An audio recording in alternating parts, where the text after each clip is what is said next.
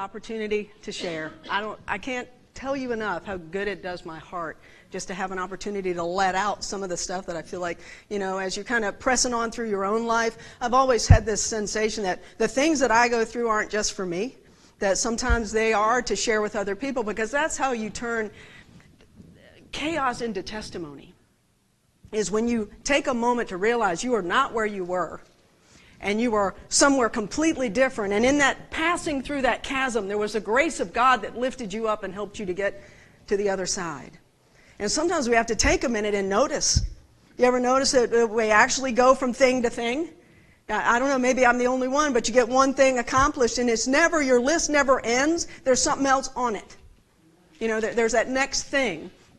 Well, this morning it was funny, I was texting, trying to see, hey, where am I going, what am I doing? And I was running kind of late, and that's normally, I like to be early. I don't like to be late, that old, I guess it's my daddy in me, whereas if you're 15 minutes early, you're on time kind of thing. And so I said, well, I've got to hurry. And then the Lord said, no, you need to put this story in the top. And have you ever argued with God? And I'm like, Lord, I don't have time. I got to do this. I got to do it. I don't even have my shirt on. And the Lord's like, look, it'll go a whole lot faster if you just listen. So apparently there's somebody here today that needs to hear this old story that I have told before, but it kind of takes us someplace that we need to go today. So you might remember this story. 25 or so years ago, they opened a thing called the Anaconda at Busch Gardens. It was a fully enclosed water slide. It was pretty intense, and there was a group of us that said, yeah, we need to do that. Okay, that's a lack of common sense right there now as I look back. But as we climbed the 900 steps, it was probably only like 50, but it felt like 900, to get to the top. And I know you know this. When you go to some new rides, when they open, the line goes all the way up the steps, right? So it's a long climb by virtue of it just a lot of people. Well, when I finally get to the top, this is what I see. See, once you're at the bottom, you're woo! When you get to the top and the water's wrestling and you're sitting on the hole and it's your turn to go, there's that part of you that says, this was probably not the best decision, right? And you realize that you can't chicken out because all your friends are with you going, hey, come on, let's go, hurry up, woo! They haven't seen the hole yet. They're back there, right? And all those people that you'll have to walk by, the walk of shame to go back down all those steps, right? Because they're going to see you and know, chicken, the whole rest of the day in the park. Oh, there she is. She didn't go. All right, you just know it. You just feel it. As you get older, by the way, your give-a-hooter gives out a little bit on that. You stop worrying about what everybody thinks so much. But when you're younger, boy, you are all about it, right? So I'm sitting in the hole, and I remember the 16-year-old wise person telling me to go. 3, 2, 1, go. And I'm still sitting there. And then it kind of changes the demeanor a little bit because you can hear the other people behind you saying, hurry up, go, come on, go. 3, 2, 1, go. And then all of a sudden they tap you on the shoulder and say, look, either get up and get on or go. And the next thing I knew, there was this little nudge. And whether I wanted to or not, gravity had taken over, right?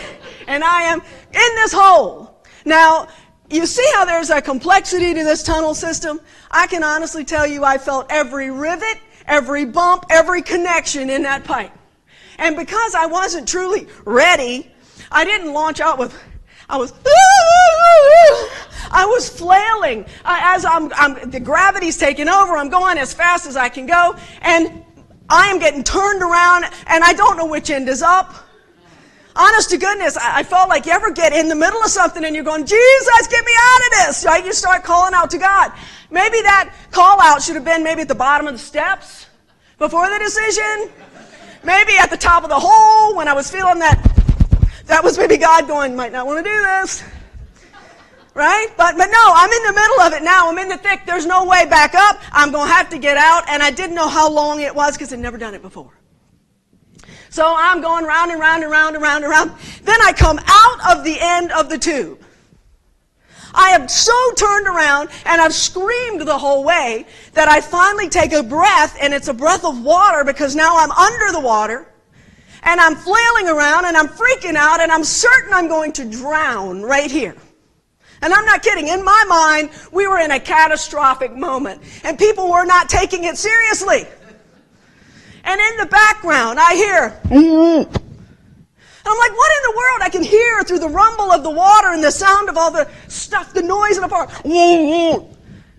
Until finally I realized that the guy on the side of the pool, a 3-foot pool, is saying simply, stand up.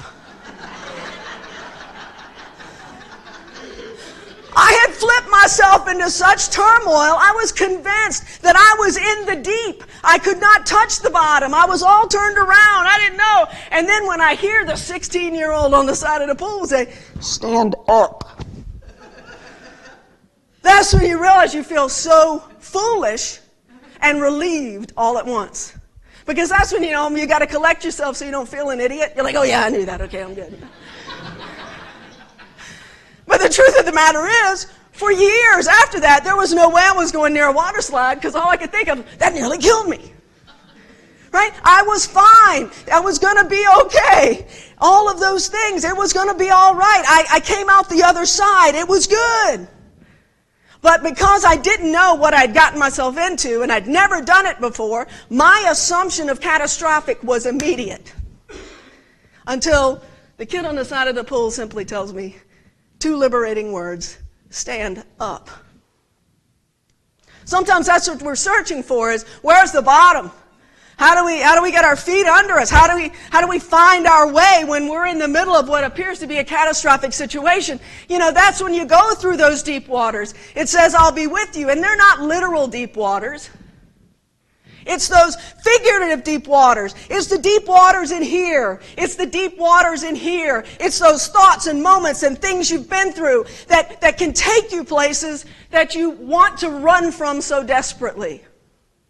It's the deep waters that come with depression and sadness. It's the deep waters that come with the ache of heartbreak. It's the deep waters that come with disappointments.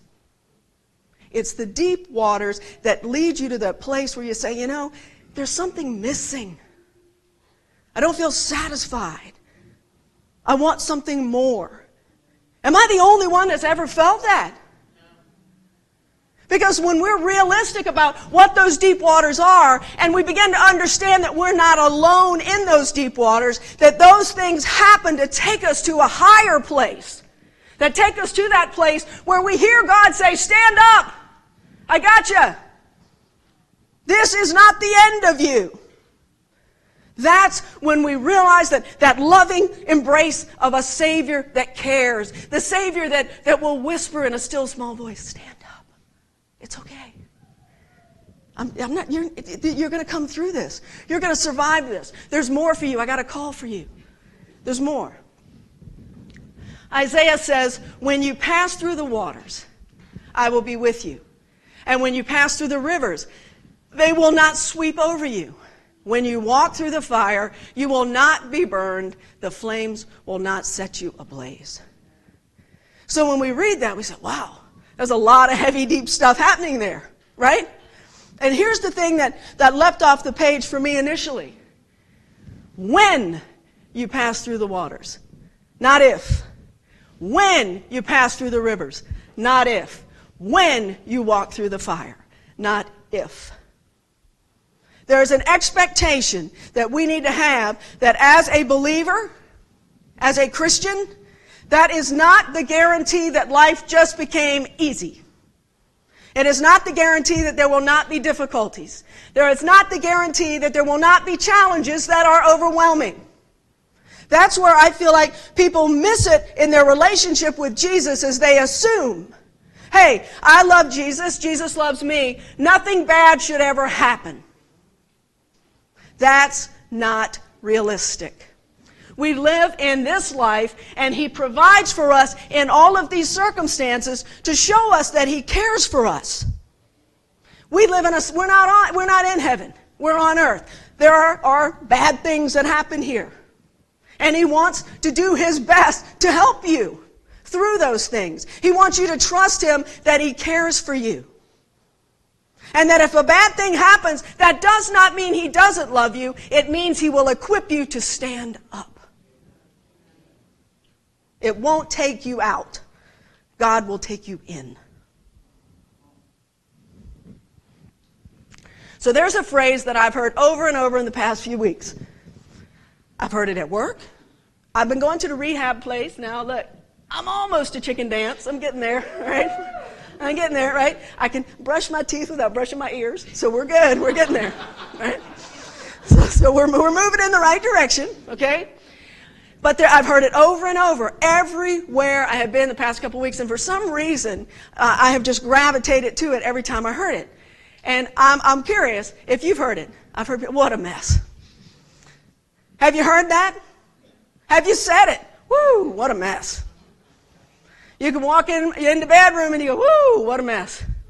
When the water heater overflowed the other day, woo-hoo, what a mess. All right? You know what I'm saying?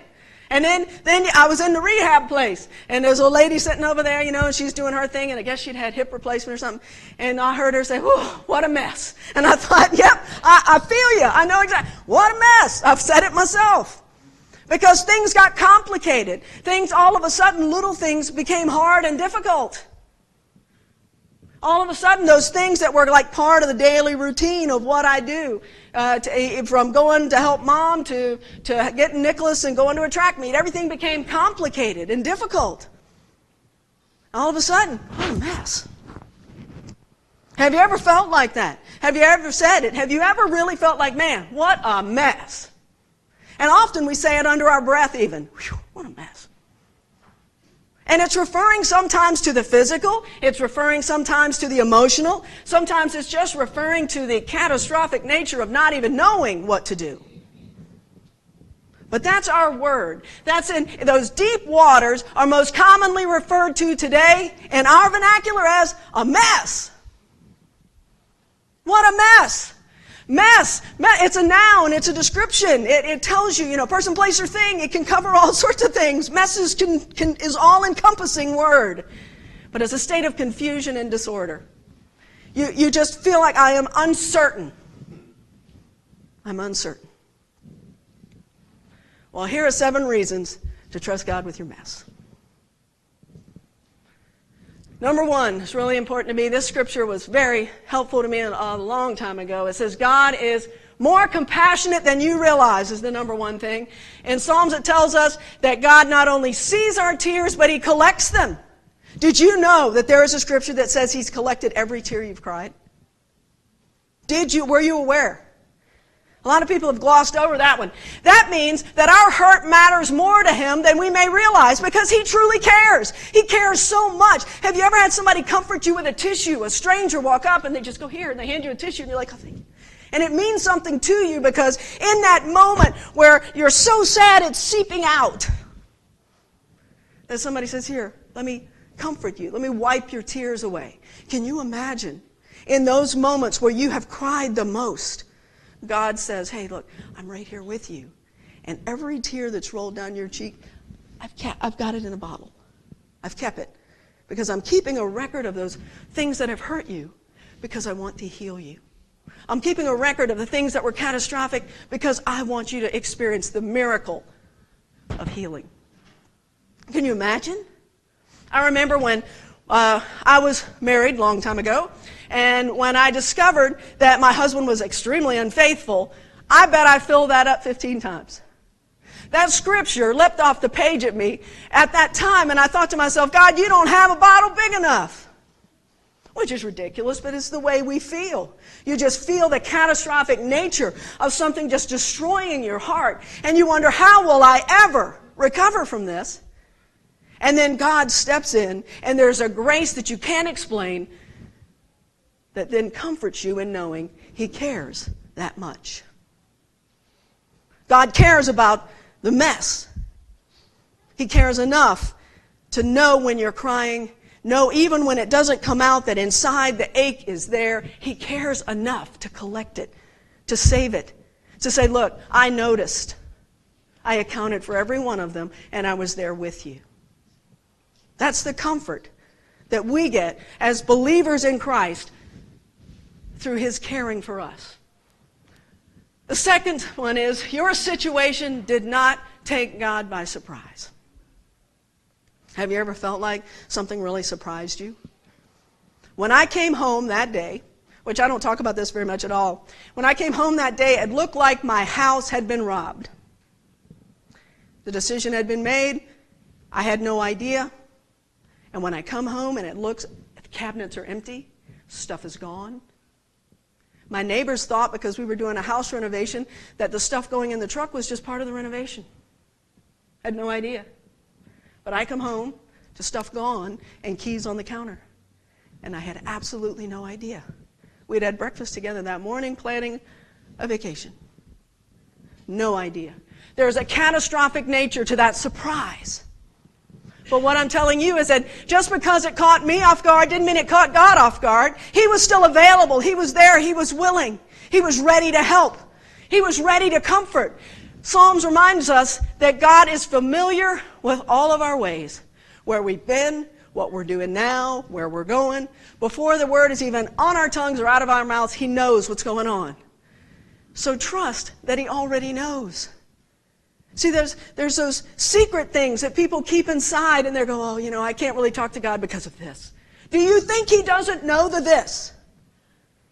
Because I'm here to tell you, there are no secrets. He knows. But the difference is when you think that you can keep one from God. Because now all you're doing is separating yourself from the grace that God wants to extend you in that circumstance. He's waiting for you to say, yeah, this wasn't the best thing. Forgive me, Lord. He's ready to bridge that chasm for you because He already knows.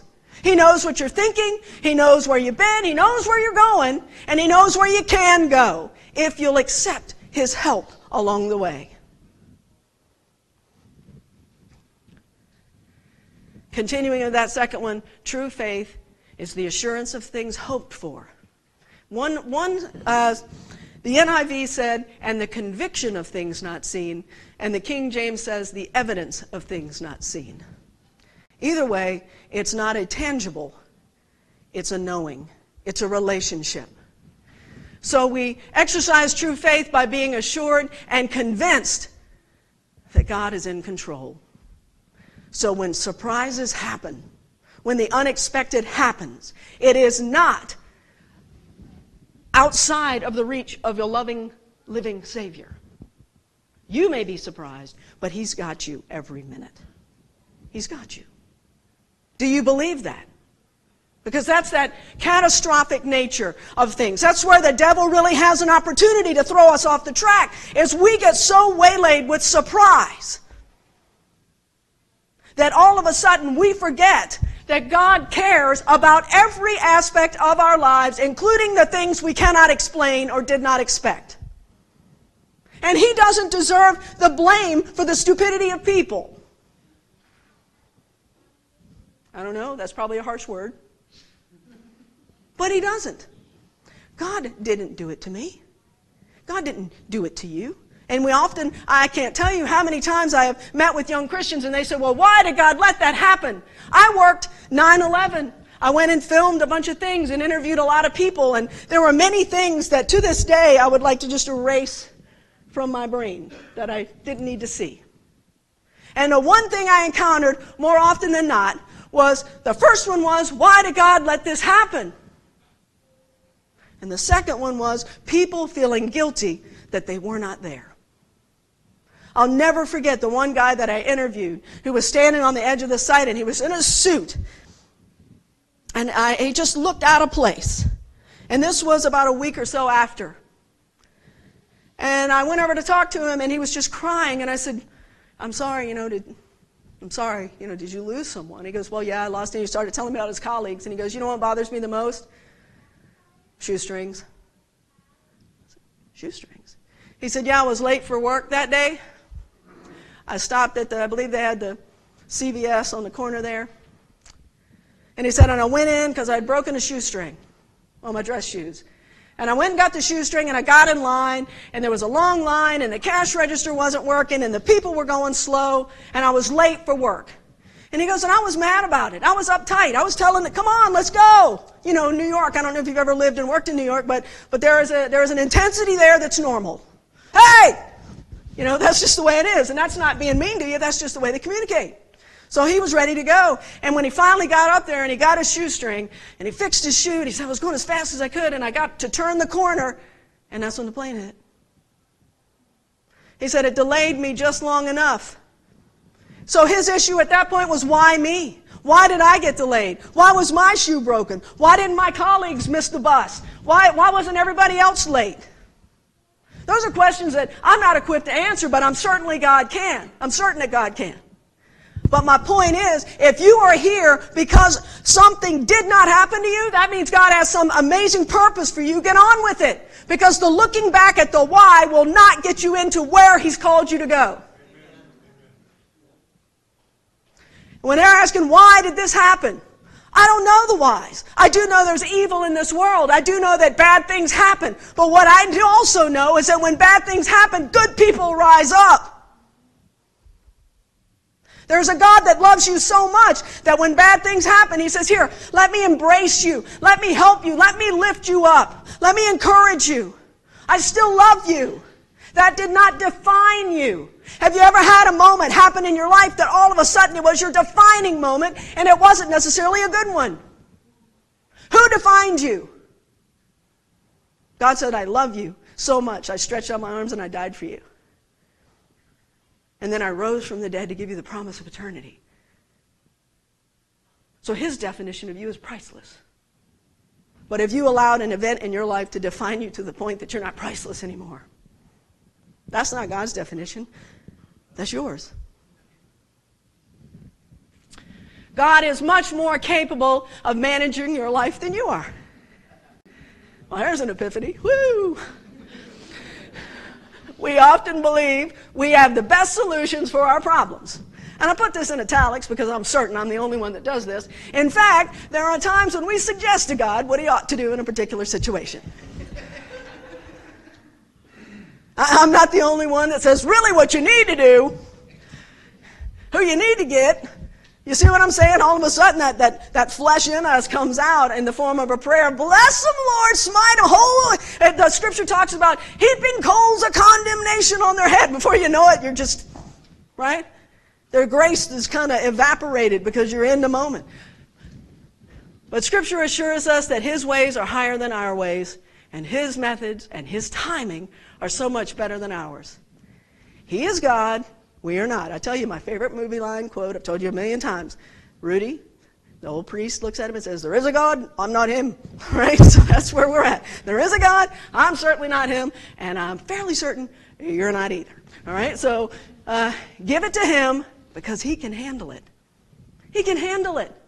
When life is overwhelming, when there's a solution that you're seeking, give it to God. We wear bracelets. We give them away all the time. It says God's got it. Does He really? Okay? And if you believe that, then that means that you can't take it back. When I was a kid, I worried a lot. I've always been very, I used to be very concerned about everything. I was a doer. You make a list, you check it off, you do all these things. And I've shared this story with you before, but I remember in high school I had all these things on my mind and all this stuff, and I felt like the Lord said, write them all down. So I did. I wrote them down, and I thought I was an overachiever. I had a yellow pad. I did back and front of 4 pages of a yellow pad, single spaced. Man, I was overachieving. Okay, Lord. I wrote down everything that could possibly worry me, all the things that as a kid you think about, all the things that seem catastrophic that now in hindsight, if I could look at that list again, I'd probably go, for real right now? But nonetheless, at that moment in my life, they were a big deal. And then God said, and it was just in my heart and head, He said, okay, go get a rock. And I did, and I got one about the size of a softball. And He said, go ahead and tape that list to that rock. I played softball at the time. I was kind of good at it. And so I said, all right, that was speaking my language. He was speaking to me in a way I could understand. So oh man, it was good. Duct tape, it was on there. I went to Cedar Landing. That's one of the places I like to go sometimes and pray. You know, it's just, I don't know, something about being close to the water. And so I would drive down to Cedar Landing, and it was at night, dusk. And the Lord said, go ahead, now I want you to take that rock, and I want you to throw it as far and as hard as you can. And well, that's something I'm good at. I can do that. Okay. Speaking my language. And so I hauled off and cranked that thing as far and as hard as I could, and I bet I came halfway to Langley Field. I sent it. You know, and I was pretty proud of myself. I felt pretty good. She was gone. Until right after it left my hand, and I saw it hit the water, in my heart I heard the Lord say, now go get it. Okay, maybe I shouldn't have thrown it so hard. And if you've ever been crabbing down there at Cedar Landing, that's a...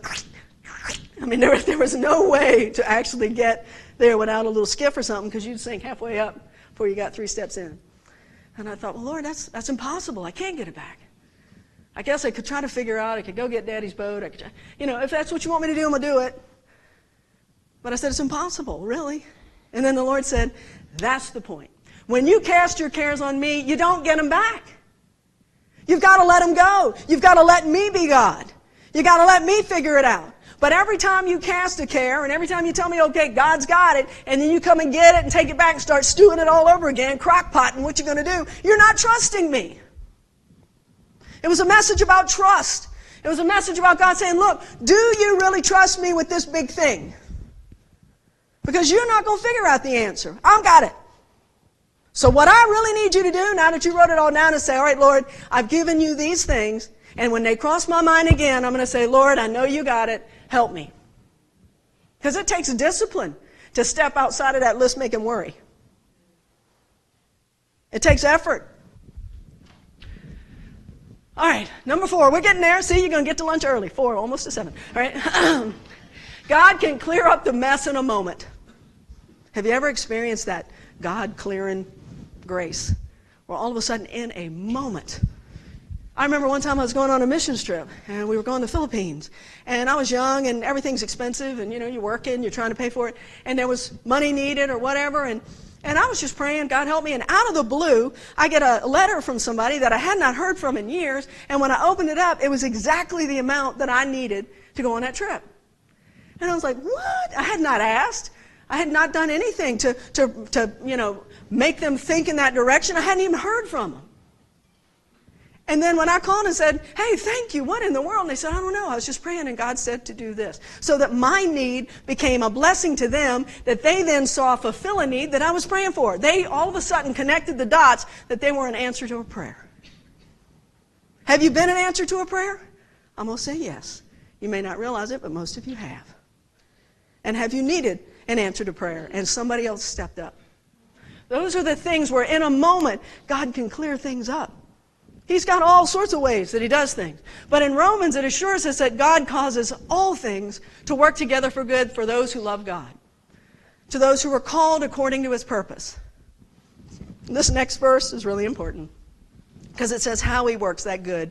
It said God wants us to be conformed to the image of his Son. There it is. God wants us to be more like Jesus through and in response to our troubles. Are you teachable in the middle of trouble? Are you teachable? Jesus, what do you want me to do?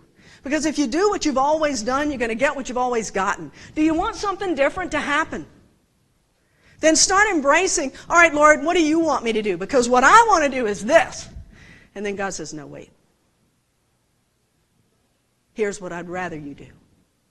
And that is really hard discipline that is extremely rewarding once you engage in it, to realize that God wants to help you live a better life through your struggles, turning your struggles into testimonies where you can actually see the fingerprints of God in the solutions.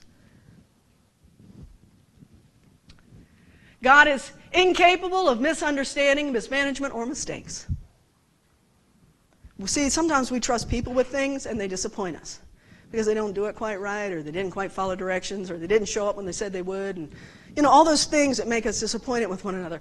That's not who God is. Deuteronomy reminds us that his works are perfect and all his ways are just. That means that God never gets it wrong. You and I, on the other hand, well, we're fully capable of making an even bigger mess of things. I read a testimony once, and the guy wrote at the bottom, quit your meddling and let him work his miracle. Do you meddle? I do sometimes, for sure. Come on, God. Come on. For real right now, we've been praying for this. I've been asking, do I need to do this? Should I do something different? And then have you ever noticed that if you don't see God moving fast enough, you try to help and maybe get ahead of him a little bit?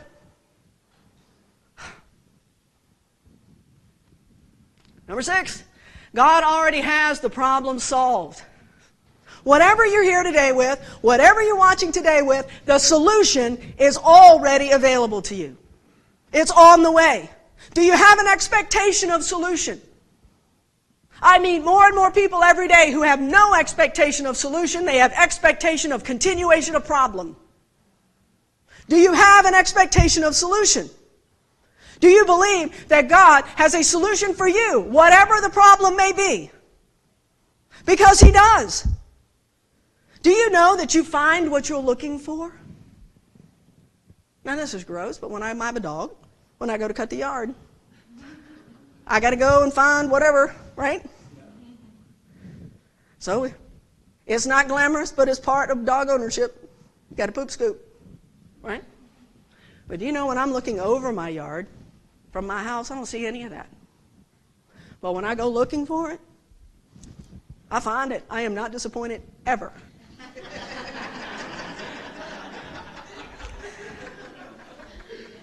Life is the same way. What are you looking for? When you expect the worst, you will find it. When you expect His best, you will receive it. Where are you? Check your own litmus. And I'm talking to me too. I don't ever stand here going, oh, I've figured it all out. No, I'm just sharing with you my journey, right? But you find what you're looking for. So if you're looking for the catastrophic, I guarantee you, you will find it. But if you want peace in chaos, start looking for peace. Start recognizing, what does peace look like? Number 7, a messy situation is one of the primary ways God awakens our need for Him, grows our dependence on Him, shapes our character, and draws us closer. God loves messy people. There is nothing that you have done that God will not love you through. There is nothing you have done that God will not forgive you for. There's nothing you have done that God will not redeem into a testimony if you will allow Him to. You are not stuck unless you choose to be. That's a harsh word, isn't it? Hard to believe that sometimes we can dig ourselves into misery because it is uncomfortable to step out into something that is unfamiliar, where you're looking for peace, where you're being careful what you say, where you're not being the... I often have friends that go to Thanksgiving with family and they say, oh. I said, look, empty your pockets. And they're like, what are you talking about? Don't take any matches with you. And you say, what are you talking about, Angela? You know those little one-word things you say and you... Next thing you know, the whole family is in a roar about something. Leave the matches home. That's a discipline problem. But here's the thing. Every situation that you're in, God wants to help you. He wants to meet you at your place of need. You are not alone. You are not isolated. You are not the only one that's ever experienced what you're going through. And He cares deeply for you. You can't out-mistake the love of God. I don't know if that makes any sense, but you can't be so horrible and so ridiculous that God says, you know, done with you. People, on the other hand, gladly do that. You get to a pinch point, you get a little too inconveniencing, you get a little too needy, the next thing you know, don't think that God loves you the same way people do. Far more than you could ask or think is what He wants to provide. Life is messy. Messies are not always because of something you've done wrong. Sometimes it just happened. The night when my mom had a heart attack because my dad had just died and I had the hearse and the ambulance parked side by side and my brother and I were like rock, paper, scissors to see which one was going with which. I didn't cause any of that. It just happened. It was a messy situation, but the grace of God was sufficient in a moment that I could not have imagined, and I'll be honest with you, was one of the list on that yellow piece of paper that I threw in at Cedar Landing when I was 16 years old, the death of your parents. Those are things you carry. And then all of a sudden you're in the middle of it, and there is a grace that you're like, whoa, this is weird. I'm not freaking out. I'm not crying my head off. I'm not being illogical. Somehow something kicks in and you're able to just do what you need to do. That's the grace of God. But God wants us to use those messes to draw us into a deeper dependence on Him. I was acutely aware in that moment that there's no way I would survive it without Him. I didn't even want to try.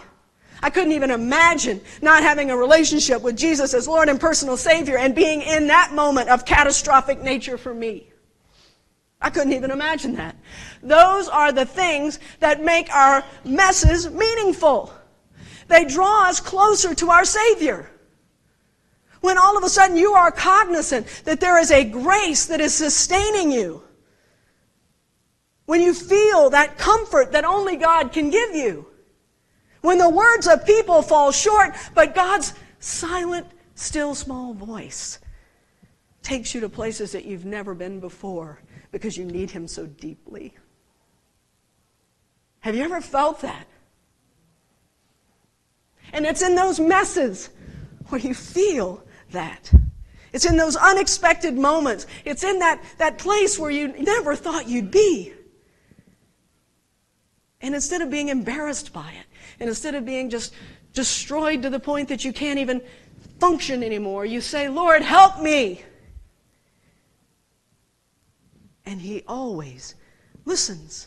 He always responds. He always cares. He wants to draw you closer and show you how much He loves you. James tells us to consider it all joy when we encounter various trials, knowing the testing of our faith will produce endurance.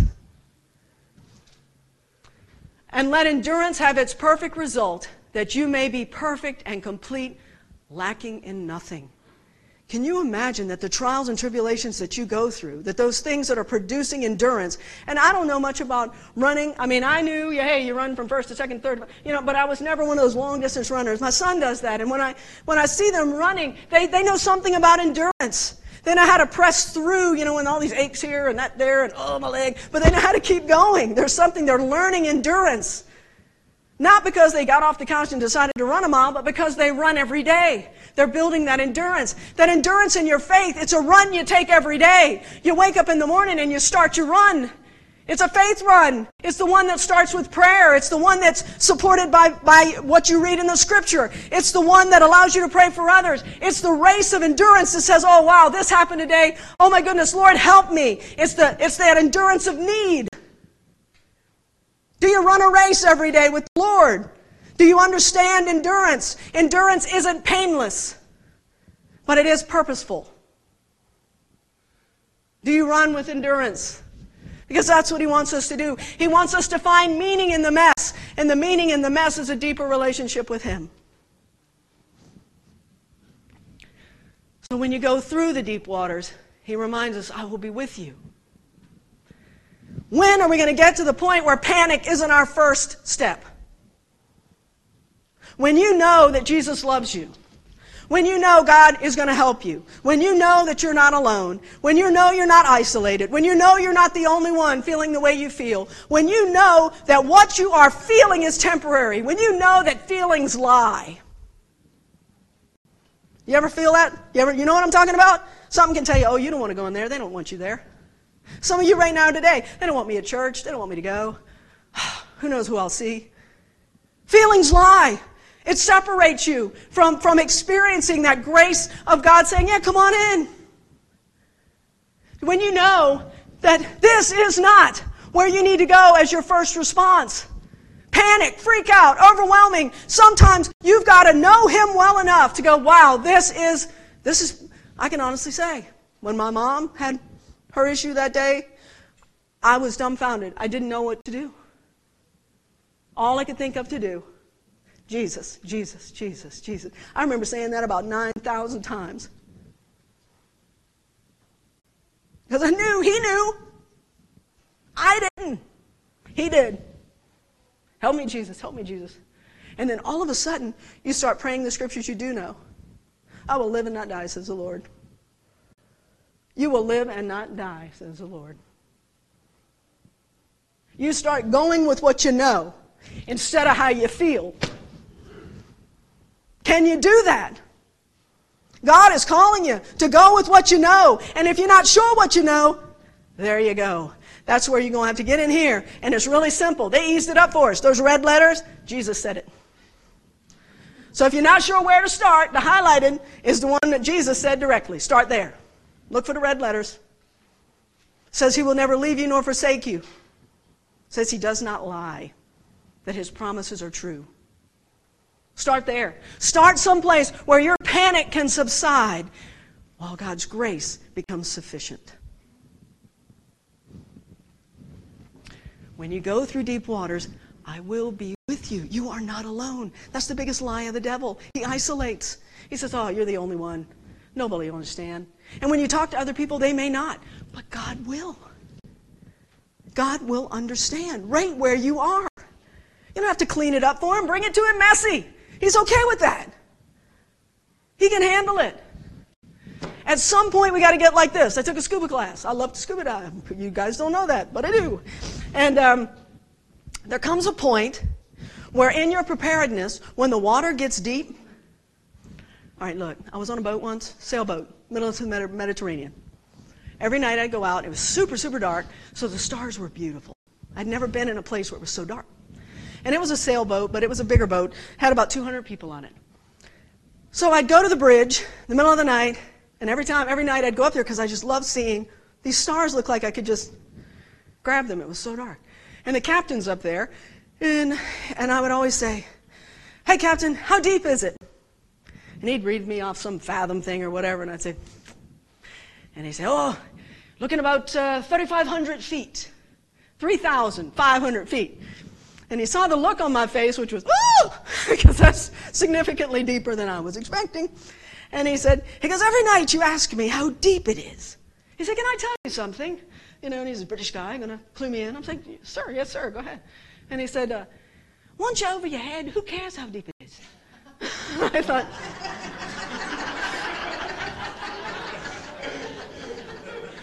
really good point. Really good point. You know, I read all those books, you know, about the sea monsters and stuff, and I'm thinking the octopus is going to come over the bow any minute because we're in deep water. But when you scuba, you're prepared. You've got your oxygen, you've got your mask, you've got your buoyancy, you got your tank, you got all this stuff. You're prepared so that when the water's over your head, instead of freaking around and flailing around like I did in the kiddie pool at Busch Gardens, there's a sense of you have to be peaceful. It forces you not to panic because panic uses up your oxygen and then you can't stay as long. So you've got to just be calm. It's okay. It's okay. This is your oxygen tank. Right here. This can help you be calm when the water feels like it's over your head. This right here. Here's your oxygen. And when you panic, you miss some of what God has for you. If you can just take a second and go, yep, it's deep. Remember the old guy saying, once it's over your head, who cares how deep it is, right? You over your head. God is an expert at over your head. He is an expert at things you can't handle. He is an expert at stuff that leaves you dumbfounded. He is an expert at mess. He knows how to deal with mess. So God has already put His Spirit in the hearts of all believers as a guarantee of all they have been given in Christ. His Spirit.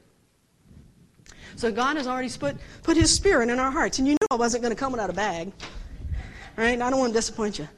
But as I was thinking about this and reading and talking to my other pastor friends and just trying to come up with something I could share with you that wouldn't make a mess. And Dana, you don't have to damage the carpet today. So I realized that maybe it was just something simple like this.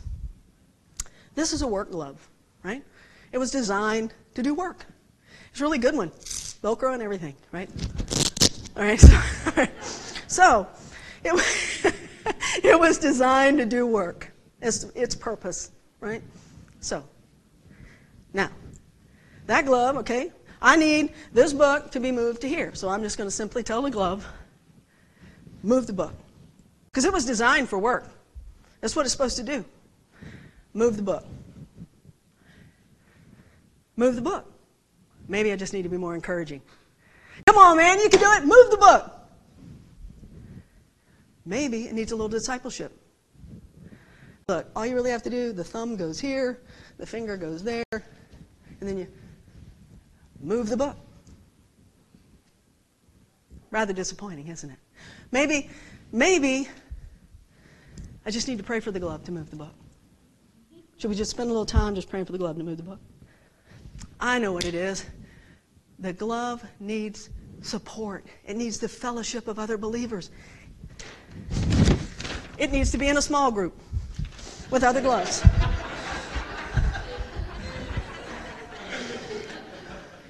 It needs to get in that small group with other gloves and understand that it is called to be a glove and that there are special things that working gloves can do. Still nothing. What is missing? See, the glove is the analogy of our faith being a Christian. And so we are each created with a unique purpose. And God has something for each of us to do. But in and of ourselves, we are incapable of doing any of it. But when we allow the Spirit of God to fill us, we become really useful, really helpful. And there's all sorts of things that we can do that we could not do without Him, ever. That's where we need to get with our relationship with God. We need to understand that we are useful vessels, that God has a purpose and a plan for you, that you are fearfully and wonderfully made, and that He wants to fill you up to capacity. Because those things you can't imagine yourself doing, God says far more than you can ask or think, I can do. That's what God wants to do for you.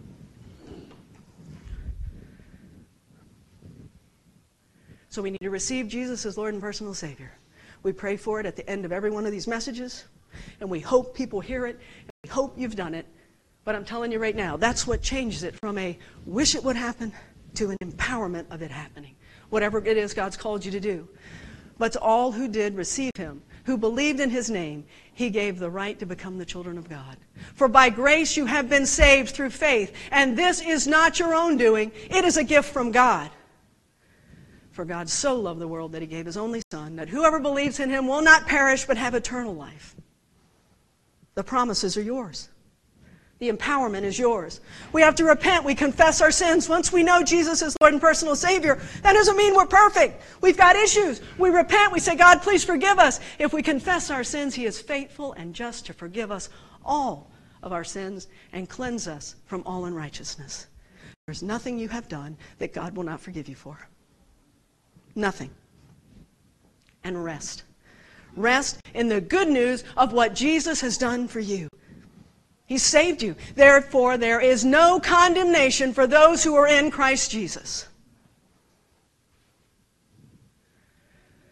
So when you pass through the waters, I will be with you. When you pass through the rivers, you will not be swept away, and it will not sweep over you. When you walk through the fire, you will not be burned. The flames will not set you ablaze. He has told you in His promises, He said, I am with you, not only when it happens, but I'm going to take you through it every time if you walk with me. That's what we're called to do today. So I'm going to pray right now, and anybody here today, you got a burden, you got a mess, you got something going on.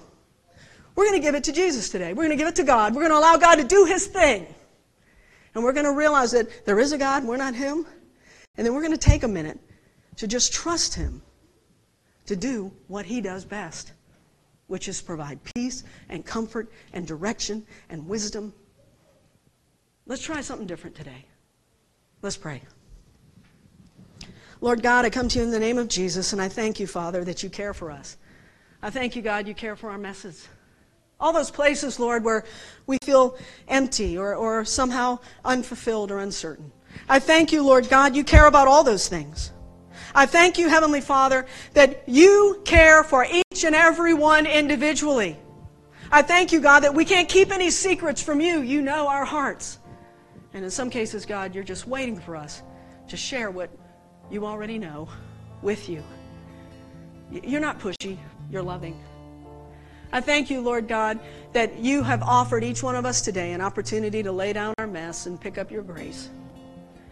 To lay down our mess and pick up your solutions. To lay down our mess and have an opportunity to hear your wisdom. Direct us.